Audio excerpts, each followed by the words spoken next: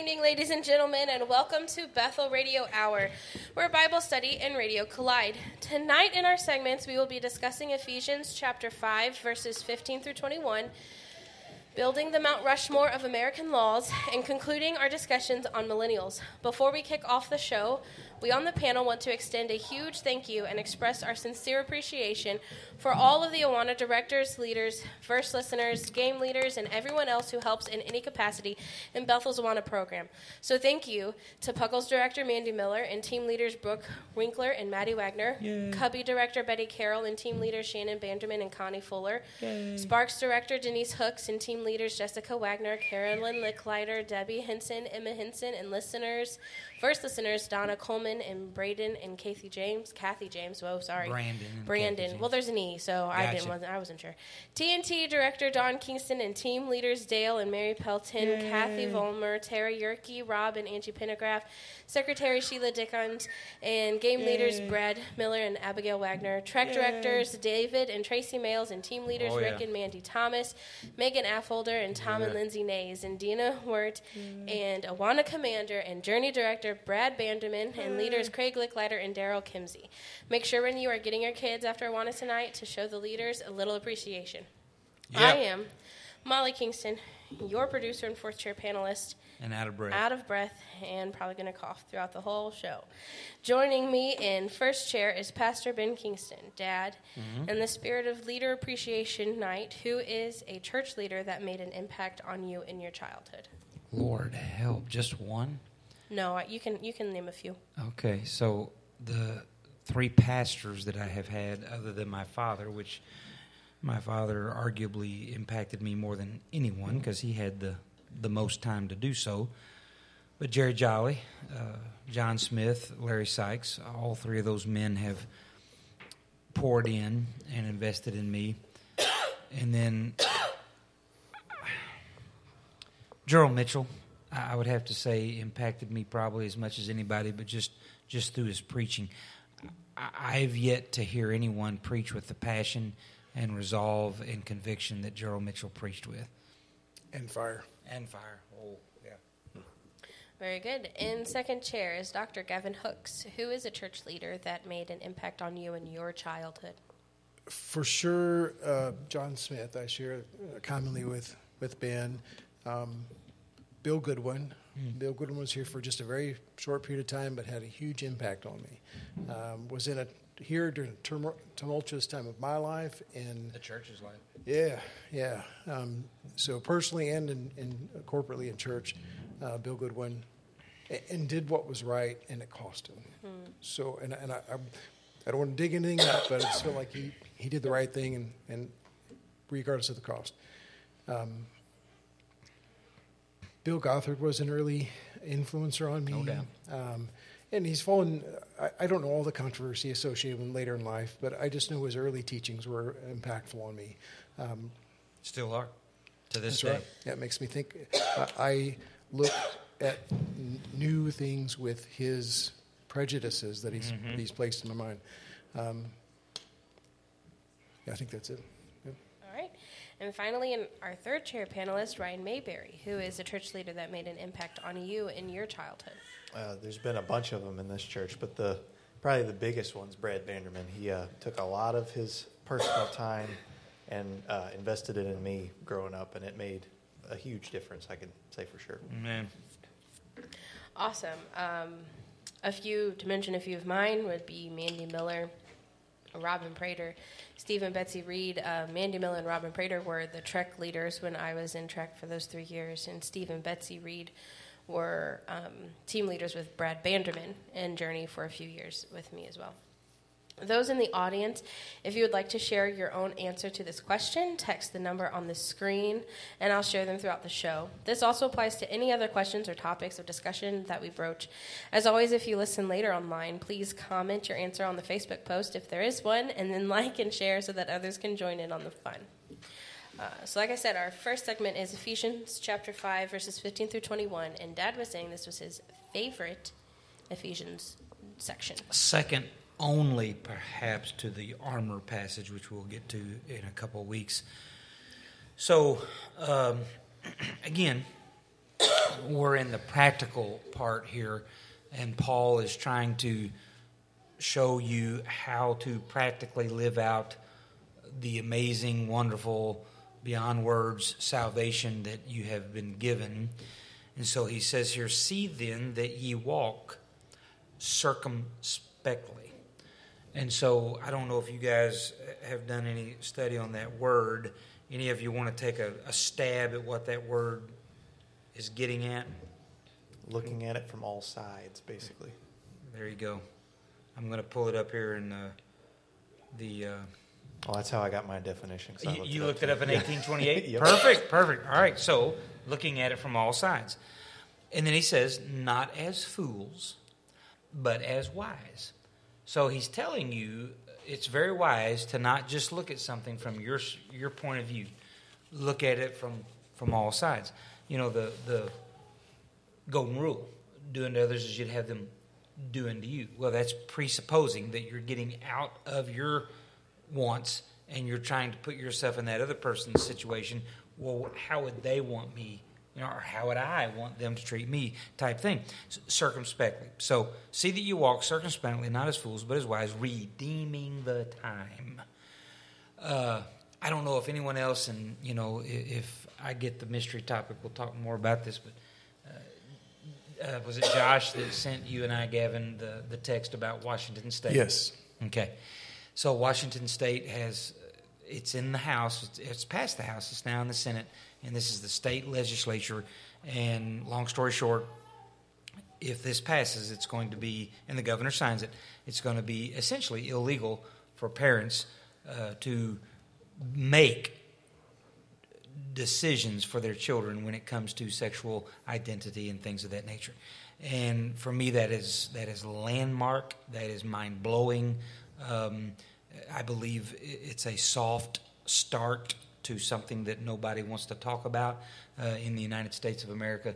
And so it's very damaging. Well, redeeming the time. You see, we don't know when that day's going to come that we're going to wake up and everything's changed. It's not going to matter the cost of gas. It's not going to matter the availability of food. It's going to be full on, whatever that looks like. Whether it is full-out persecution of Christianity, fill in the blank. So we've got to be fully aware of what's going on. There in the Old Testament and in the New Testament, there was a God was praising a group of people that were aware of the times. In the Old Testament, it was the men of Issachar, and in the New Testament, it was the Berean church. And he said, these folks are aware of the time. They have their eyes open. And so, he's telling you that if you're going to take full advantage of this amazing salvation, you're going to walk circumspectly. You're going to be aware of what's going on. You're going to redeem the time. And here it is, because the days are evil. Comment? Amen. And this is one of the verses that I used in my layman's topic that we did here a few Sundays ago. When you're young, you're wealthy in time. You feel like you've got time to kill. And as time goes on, you realize that time has you. And everything that you do in regard to your decisions to what you're going to occupy yourself with comes at a cost. So I can either spend my time playing games, doing my own hobbies, doing my own thing, or I can forfeit that to do things for the kingdom of God. So there's a price that comes with redeeming the time. So if you're spending time doing one thing, it comes at the price of doing something else. Mm-hmm. So there's an economy of time that we always have to be wise and consider. And the saying that you say, only the things done for Christ will last. One life to live, soon it will pass. Only what's done for Christ will last. Is a really good standard to live by. Anyone else along those lines before we move on? Wherefore be ye not unwise, but understanding what the will of the Lord is. Now, haven't you ever thought, well, if I just knew what God's will for my life is? Well, the Word of God is very clear as to what His will for you is. And here is one of these things. What I'm fixing to tell you is God's will for your life. You ready? Be not drunk with wine, whereas in excess, but be filled with the Spirit. God wants every one of His children to be completely, totally controlled by the Spirit of God, by His Spirit. That's why he infills you. In Ephesians chapter 1, verse 13, he indwells you. He possesses you with his Spirit. He wants you. So, the whole drunk with wine, people automatically, in America's culture, you get sidetracked with that. He's using that as an illustration. When you and I give ourselves to alcoholic beverage, we are under its control. We even say that in our society. He's under the influence. Well, God is saying, through Paul and the leadership of the Holy Spirit, just as you would be controlled by that alcohol if you gave yourself to it, give yourself to the Spirit of God and let the Spirit of God control you. Okay? So don't be unwise, but understand what the will of the Lord is. The will of the Lord is just as a person would be under the control of alcohol if he gave himself to it, you be under the control of the Spirit. Give yourself to the Spirit. And ultimately, well, how do we do that? Very clear. Speaking to yourselves in psalms and hymns and spiritual songs, singing and making melody in your heart to the Lord, giving thanks always for all things unto God the Father in the name of our Lord Jesus Christ, submitting yourselves one to another in the fear of God. So, you could simplify it and just say, be sure, and I call it God consciousness, where you are 24/7 keeping yourself in the Spirit. And I'm not talking about sitting in a corner and going, Om. I'm not talking about that. I'm talking about, though, being fully aware every word, thought, action, and deed is being lovingly judged by a righteous God, and then living your life in such a way to please Him and seeking His wisdom in every decision that you make. How do you do that? You speak to yourselves in psalms and hymns. So the Scripture, hymns, that can be contemporary choruses. I don't think there's any limitation there. Spiritual songs, singing and making melody in your heart to the Lord. Something that I learned very early in college, music is very spiritual, period, whether it is good music or bad music. If it's bad music, it's bad spirituality, but it's spiritual. Yeah. And if it's good music, it's good spirituality, and the such. And so... Well, I think God made and crafted music specifically for, it is an instrument of spirituality, like you're saying. No, it is. There's something very special about music because it transcends languages. It transcends genders, and ethnicities. It's a facilitator. Exactly. Yeah. And so it definitely is a transit for whatever it's trying to portray to you. And the best explanation that's helped me to kind of appreciate art, because growing up I really didn't have much. But the best way I've heard it said was that good art raises you to a state above what you are now. Very so good. If the artist that is making whatever type of art it is has nothing above themselves, if they are the highest priority in their life, it's not going to get any higher than what they are. So it's not really going to elevate you to any higher level. Amen. And then this last one here, submitting yourselves one to another in the fear of God. It reminds me of the core principle. If we're going to be who God wants us to be, we're going to be submitting to God in fear, loving fear, reverential fear, and we're going to be submitting to our brothers in humility. We're taking them into account. God loves you too much to let you hurt the very people that you need, and they need you. And that we're doing. We've got a video that talks about marriage, and one of the things that the guy says is that before he got married, he believed he needed someone to love him. But the deeper he got into marriage and scriptural, viewpoint, he realized his greatest need was to be needed from someone to love them. And so when he's knocking himself out for his wife's needs, that's the greatest fulfillment for him. And vice versa. If just one side's doing it, that stinks. But still, it's still the right thing to do, even when the other side's not doing it. But then that marriage where both of them are knocking each other out, are knocking themselves out for each other's needs. I did that the other day. You don't want to knock your spouse out, but I want to be clear on that. You want to knock yourself out, and that's a figurative speech for the needs of your spouse. All right. So this entire passage could be like a 3-week study, talking about walking circumspectly and then being under the influence of the Spirit. And I was just thinking about how, for me, maturing, or as I mature, I know I'm a long ways from it, but still trying. This passage talks about this walking circumspectly in the influence of the Holy Spirit, and then ultimately ending with submitting yourself to one another in fear. If you really want to stay close to the Lord, and I really, my love for the Lord has gotten so deep and so strong. It saved me from many wrong attitudes and deeds in my later life, because my filter's gone. You can testify that. You've heard me at the lunch table at Sunday. Filter's gone. So it's kept me from many sins. My resistance to sin is gone too, but my love for the Lord's never been stronger.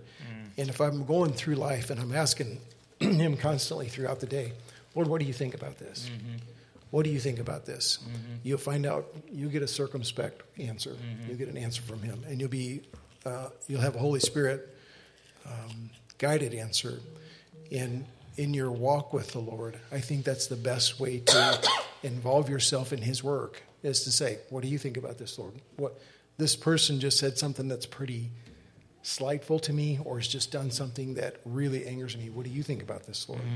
Mm-hmm. And just make yourself be still and listen for the answer. You'll get an answer. Amen. You will get an answer. Right. It may be a revelational answer, and it may be an answer you don't like, but you'll get an answer. And if you submit yourself to the Lord, it will almost always lead to you submitting to the needs of someone else. A lot of times somebody does something wrong to you because they have a need in their life that's not met, and they have a false belief that needs to be intervened on. If you ask the Lord what He thinks about some situation that you're in, just stop for a minute and listen. He'll answer. Amen.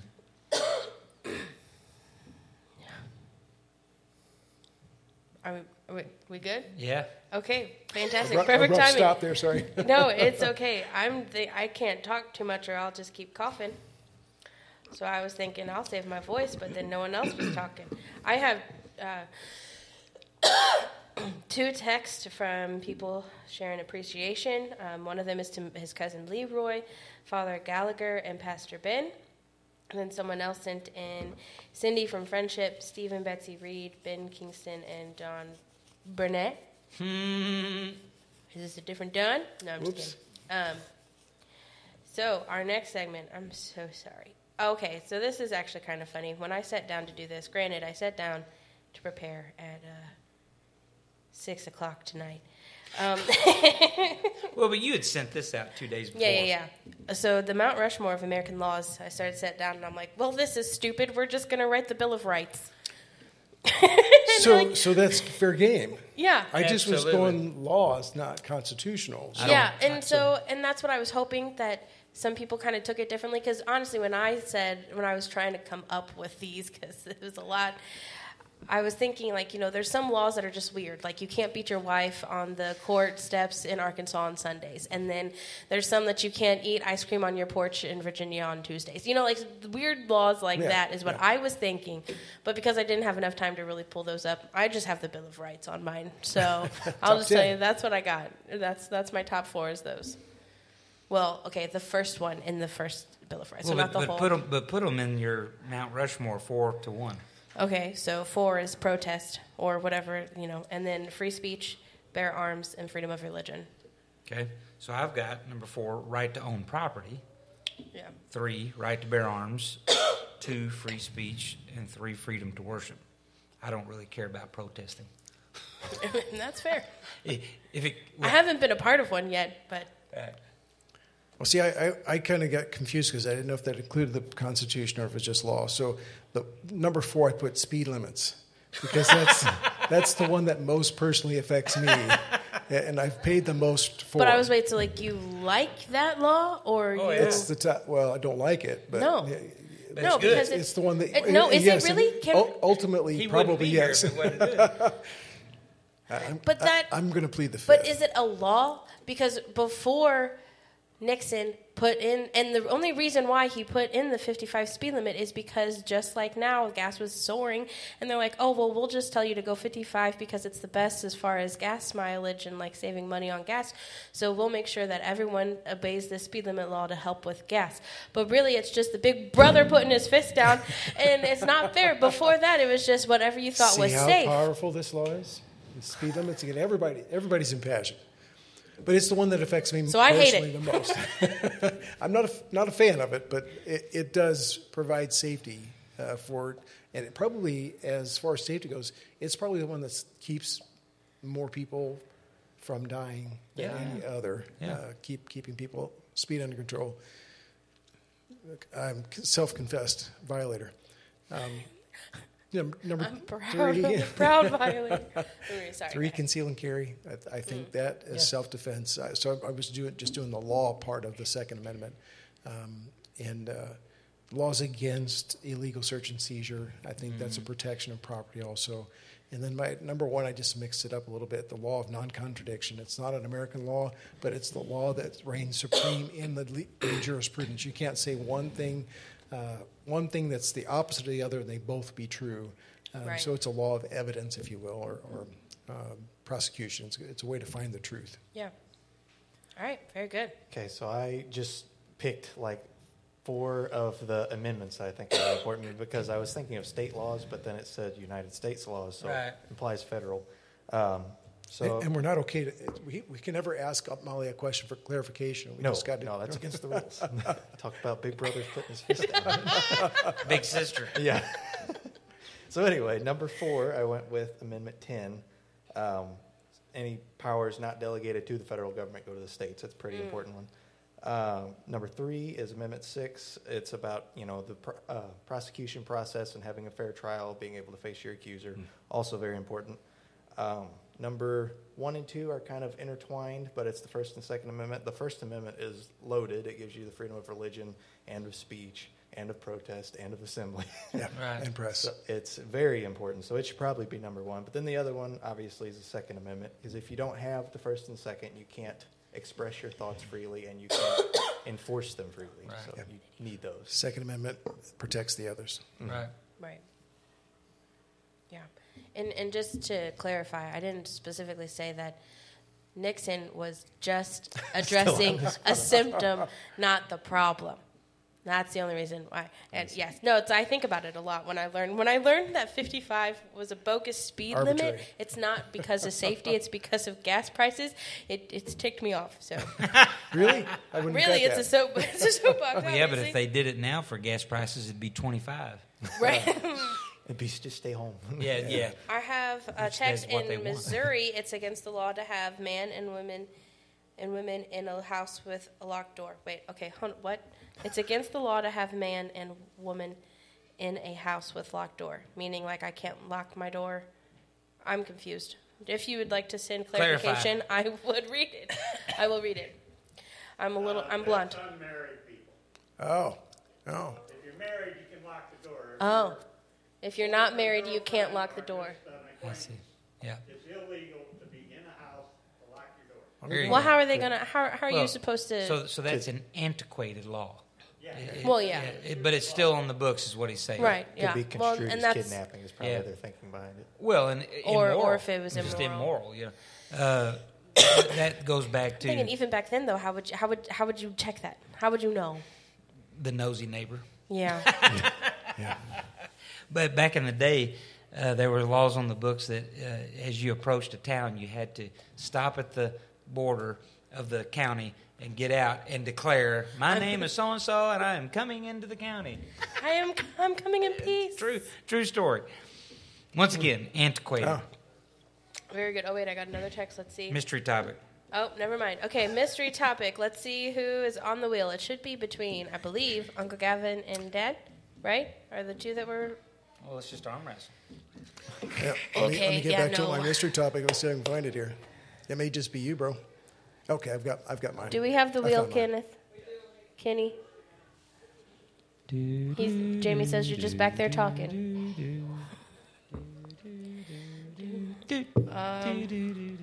Okay, I was going to say, I could probably talk more about the speed limit if we wanted to. No, we don't want to do that. For crying out loud. I don't think I've won that thing yet. You I have. have never won that. Did you want to? All right, my mystery topic is being a good employee. Perfect timing. This is from the employer side of things. This may be more tips to people who are looking for a job than it is for. But if you're interviewing for a job, let's say from start to finish, some things about being a good employee. One, don't ever apply for a job that you don't think you will enjoy what you do. Don't ever apply for that job. And if it's only about money, don't do it. If it's only about money, don't do it. Find something that you enjoy doing, and you will succeed at it. The money will come, but don't take a job just for the money.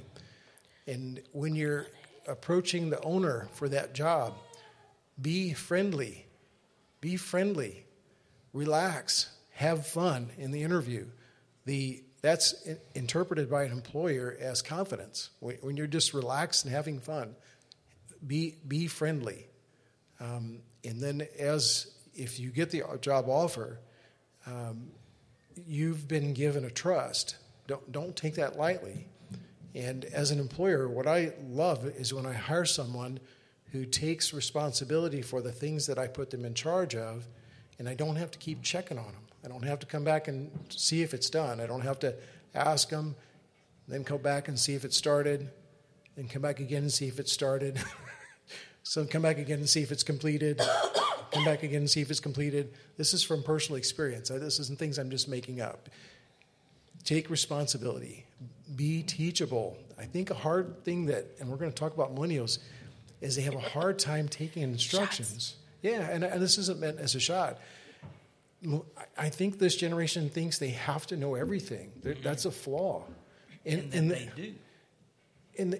Yes, and some think that they do. Some think that they have to know everything, or bluff someone into making them believe that they know what they're doing.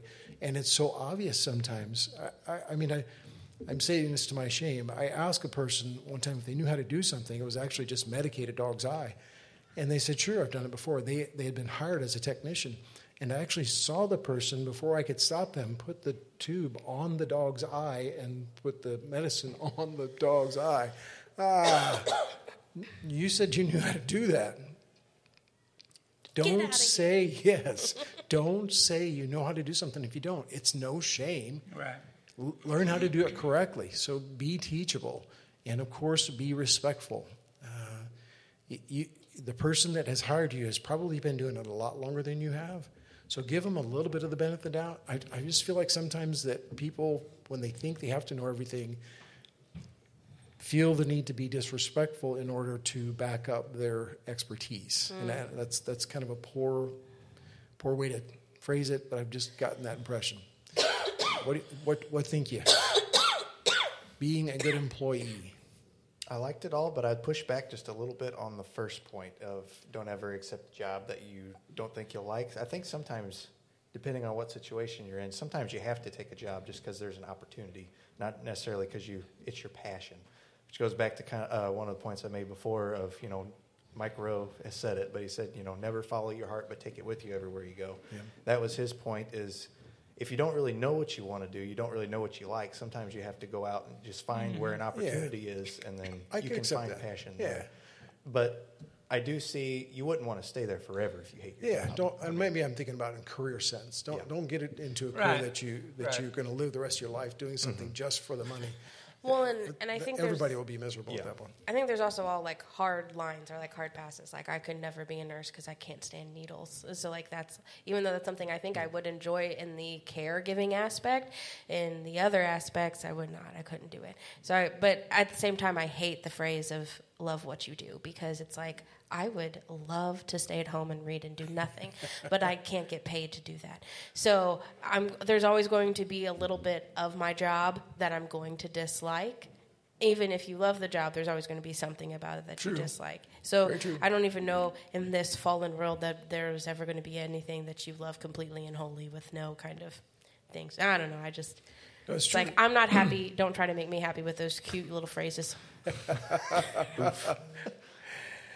Yes. Well, I feel like we're launching for all into a counseling session potential here. employers. No, listen, I said it was good timing because I had my evaluations recently, and I did great, so I have not. I'm fine. You have a I did free- great. Just don't tell me I love my job. Right, Right, exactly. right. Well, So- and I always feel so bad because I have to lie. You know, how do you like your job? Are you enjoying it? And I'm like, yeah, it's great. I see myself here in 10 years. So Ouch. Dennis Swanberg went to seminary for 9 years, and finally his father says, "Good night, Dennis. Get a job. Get a job." So, there's a whole lot of fingers to this discussion. I think the caveat is, Ryan, you're coming from the employee side of it.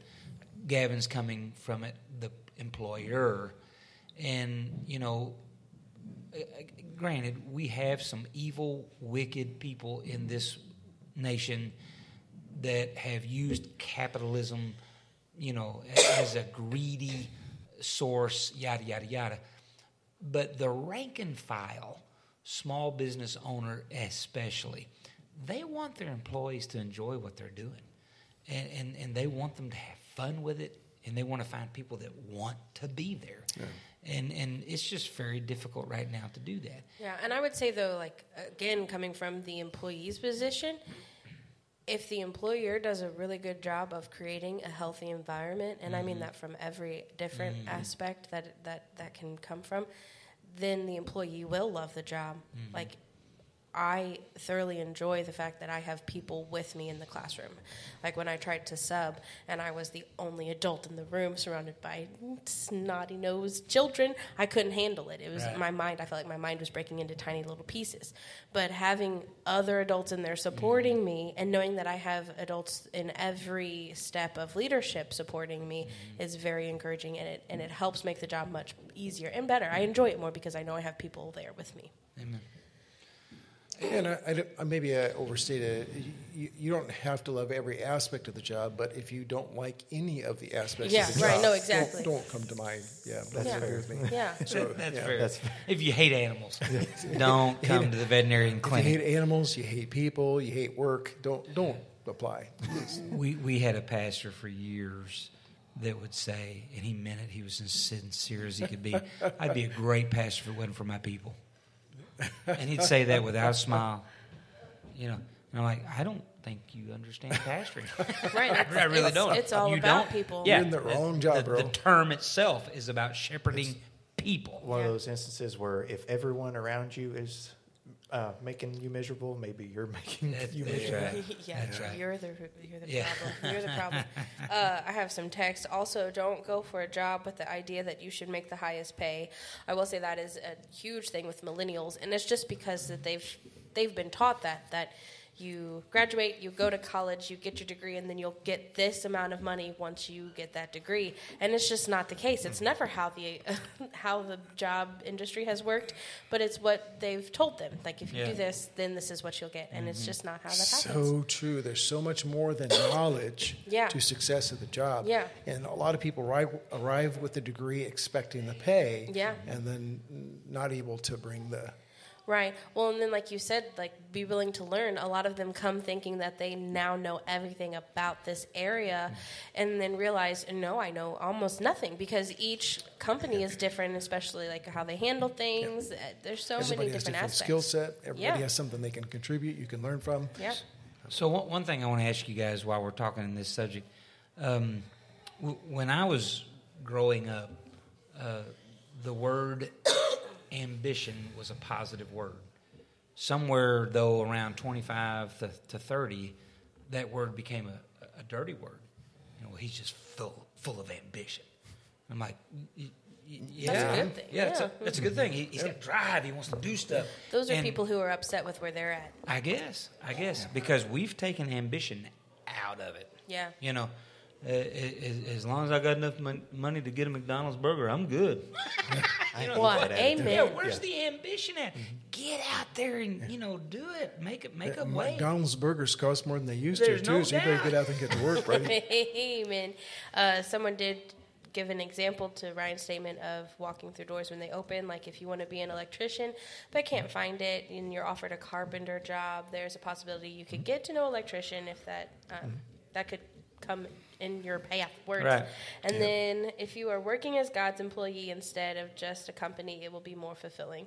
Yeah, definitely. And during Ephesians, a lot of times I'm like, life was so much more simple back when technology wasn't really, where it is now. And I think a lot of times we allow life to be complex when it is truly simple. It is to love God and love others. And everything else is, side. Talking about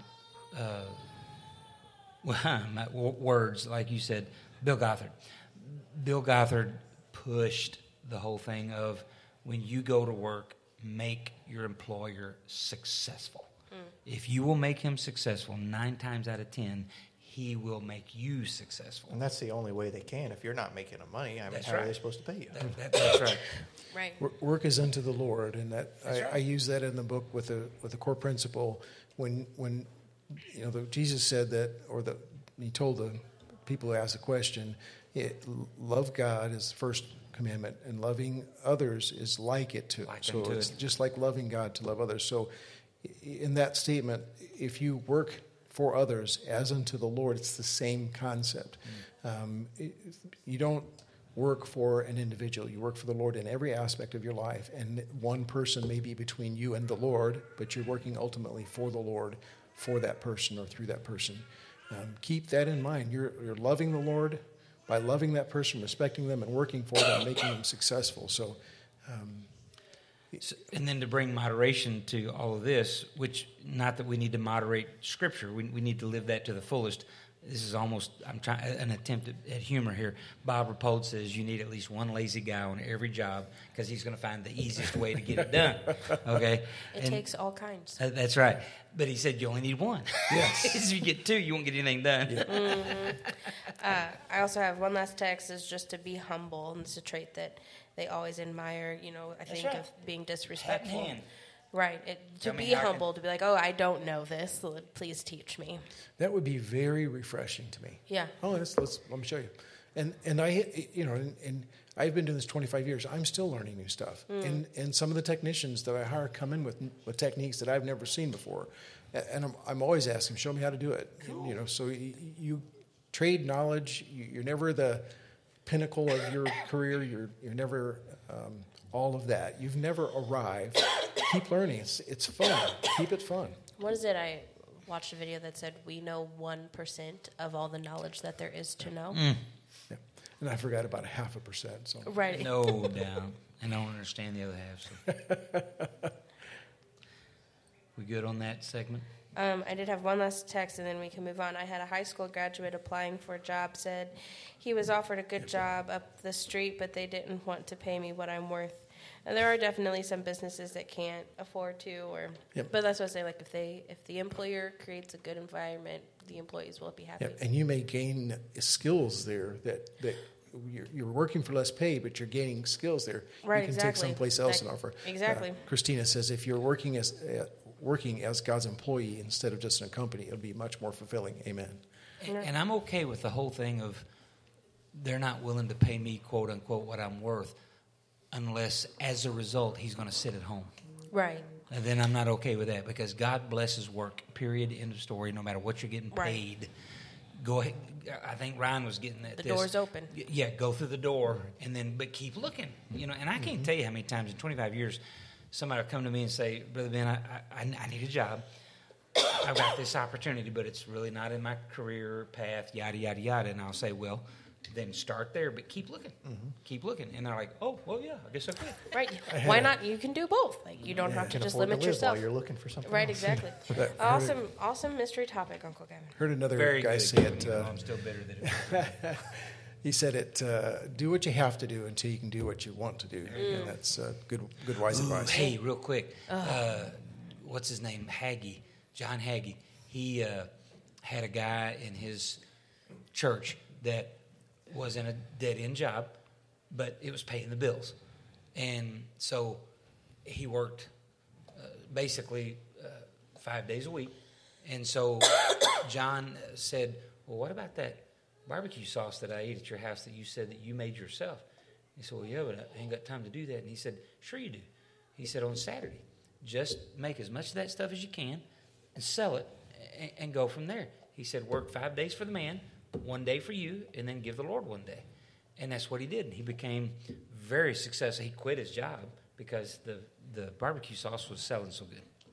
So there you go. There you go. Self-made. All right, we're getting into our precarious moment time, but we have the break. I know.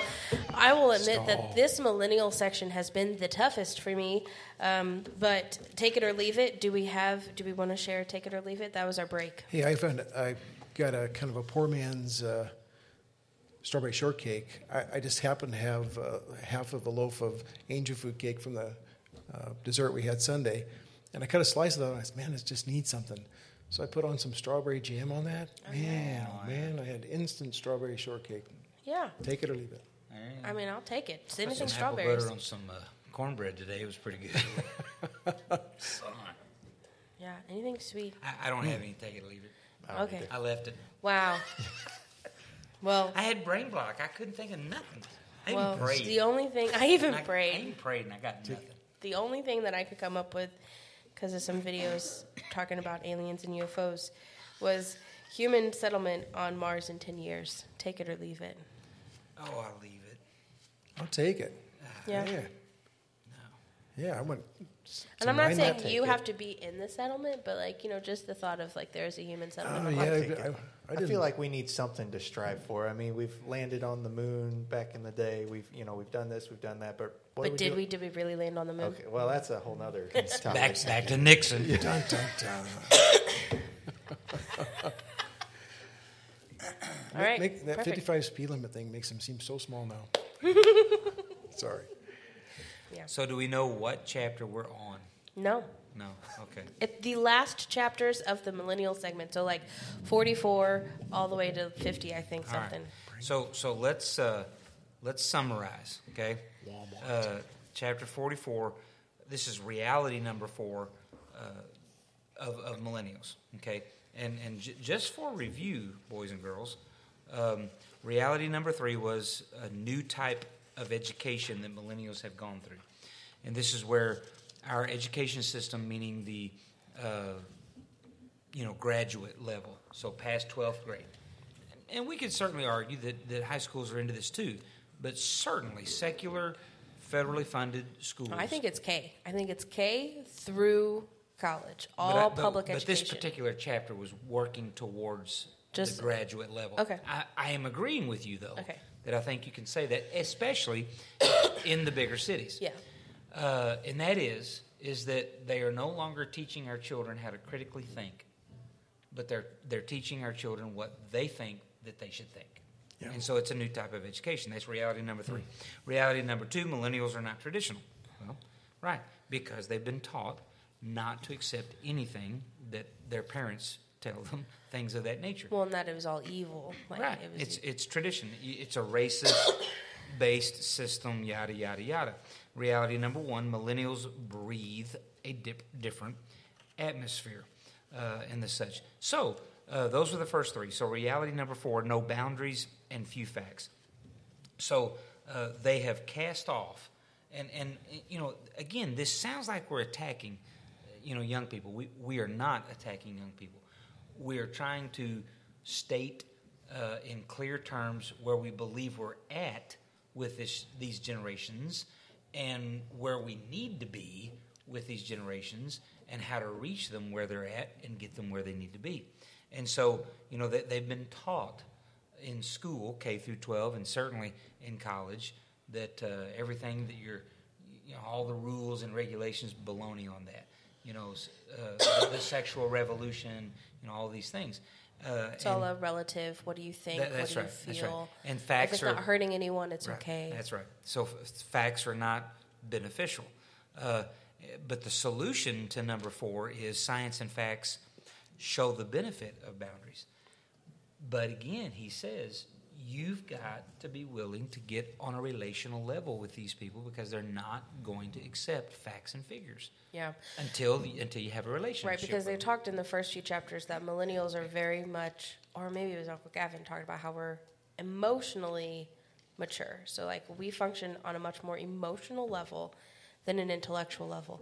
So if you come at us with all these facts and figures, we just immediately like don't care. That's like right. it means It's not nothing. It means relationally nothing to us. Yeah. But if You're do just have, doing that to control me. right, exactly.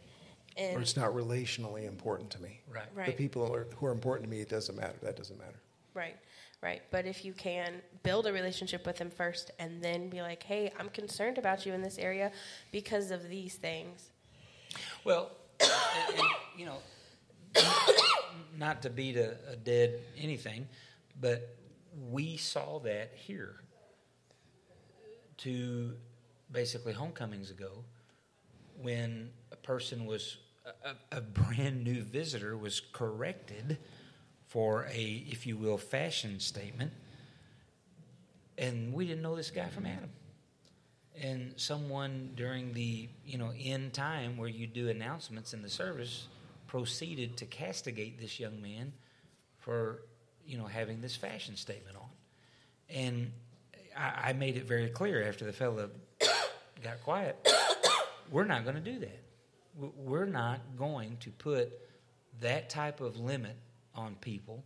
The Word of God is very clear, and even though I don't really totally like what I said, there's enough rules and regulations in God's Word, we don't need to go adding to it.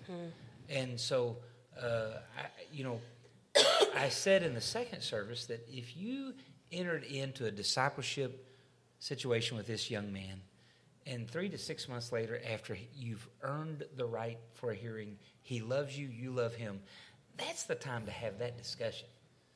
Hey, I've noticed you wear this particular type of fashion. Why? I wasn't raised that way. I just would love to understand it. Help me understand it. I'm fine with that. And that's a closed, room discussion that may not ever see the light of day, because he may be able to help you understand, oh, okay, yeah, that makes sense, or whatever, or vice versa. So anything else on reality number 4?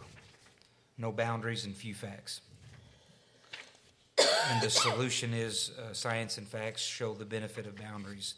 Reality number 5, their world is filled with weak examples. And I couldn't agree more.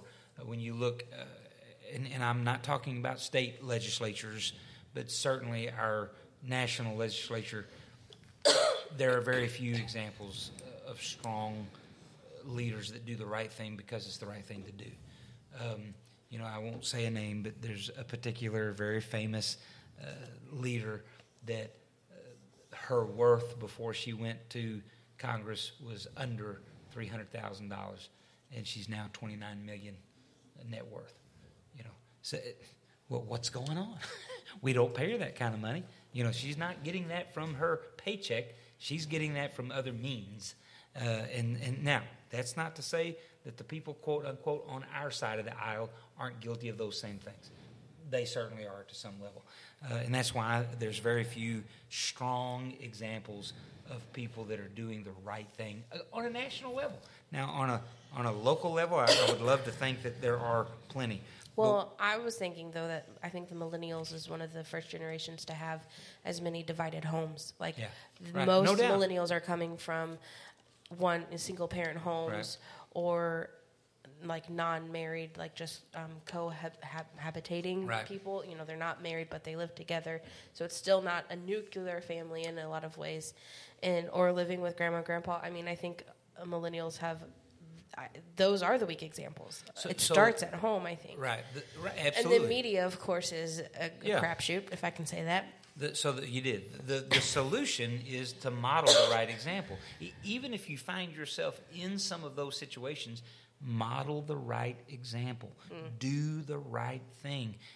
And they will see that it's right to do the right thing. What's your famous line, Dr. Hooks? It's always the right time to do the right thing. Amen. The Ravi Zacharias' summary of this generation was they hear with their eyes and they think with their feelings. That makes them very emotionally intelligent. Which is not a bad or wrong thing. No, it's You just different. have to be aware of it. They've heard so many lies Right. from the transient parent in their life that they don't believe anything till they see it. Don't hear it till they see it. So chapter 46, reality number 6, no concrete reality. So this is the whole The relativity. relative. Truth is relative. What's true for you may not be true for me. Well, Is that true? yeah, is that true? Exactly. So the solution, number 6, is judge the results. I think we have enough of this reality going on since about, 1960, that we can look at the statistical results and say, this is not working. It's just simply not working. And so, what's the definition of insanity? To keep doing the same thing and expect different results. Right. That's the definition of insanity. Y'all jump in at any point here. You're doing Reality great. number 7. We only got like a minute, though, so. Okay. Reality number 7, millennials are highly relational. So what's the solution? Develop individual friendships and mentoring relationships. I would say, like, when I was reading it, it seemed pretty, like, all of the problems were solved with relationships, modeling, and evidence. Right. And the evidence came after the relationship And and the modeling. modeling. That's right. And then you delivered the evidence. They're not going, and I admire this to some level. They're not going to accept your facts until they see your heart. What the old saying, people don't care how much you know till they know how much you care. It's good stuff. That's, of course, And the they've last had- one. Go ahead. And they've had so few Yeah. people that really That cared. cared about them. Advice to millennials and older generations. Essentially Molly just summed it up. All right. And then the last segment is about a biblical foundation. And nation, I think. Yep. And I think we only have like 3 weeks left of BRH. That sounds so right. Hopefully we will get through Ephesians and the precarious moment. We got to do the armor. Yes, we'll at least get to that. So I believe our word of wisdom is from Ryan tonight. All right, so it is doing the right thing when you don't want to means more than enthusiastically doing the right thing. Okay, say it again. Doing the right thing when you don't want to means more than enthusiastically doing the right thing. Because you have to overcome your desire to do the wrong thing to actually do it. Yeah, or pay the price for doing the right thing. Mhm. Yeah. I boogered something up this week, and I had to come clean on it. I could tell it had an impact on the staff more than it did on me. I really didn't want to confess to this mess up, but tried a new technique in a dental procedure, and it didn't go well. So had to call the owner and fess up. And if something comes of it, I guess I'm paying for it. So Are you telling me that the dog has a crooked smile? Is that what you're telling me? what's that? Are you telling me the dog has a crooked smile? Essentially, yes. Actually, it's a little bit more strange than that. Joker, like, you want to know how I got these scars? All right, So the thanks. dog goes, Thanks for joining us tonight. Yes. Invite your friends, neighbors, and Let's relatives just say next this week. dog could sneeze and a little bit of tooth come out. Ooh, and share the word on your socials. Good night and God bless.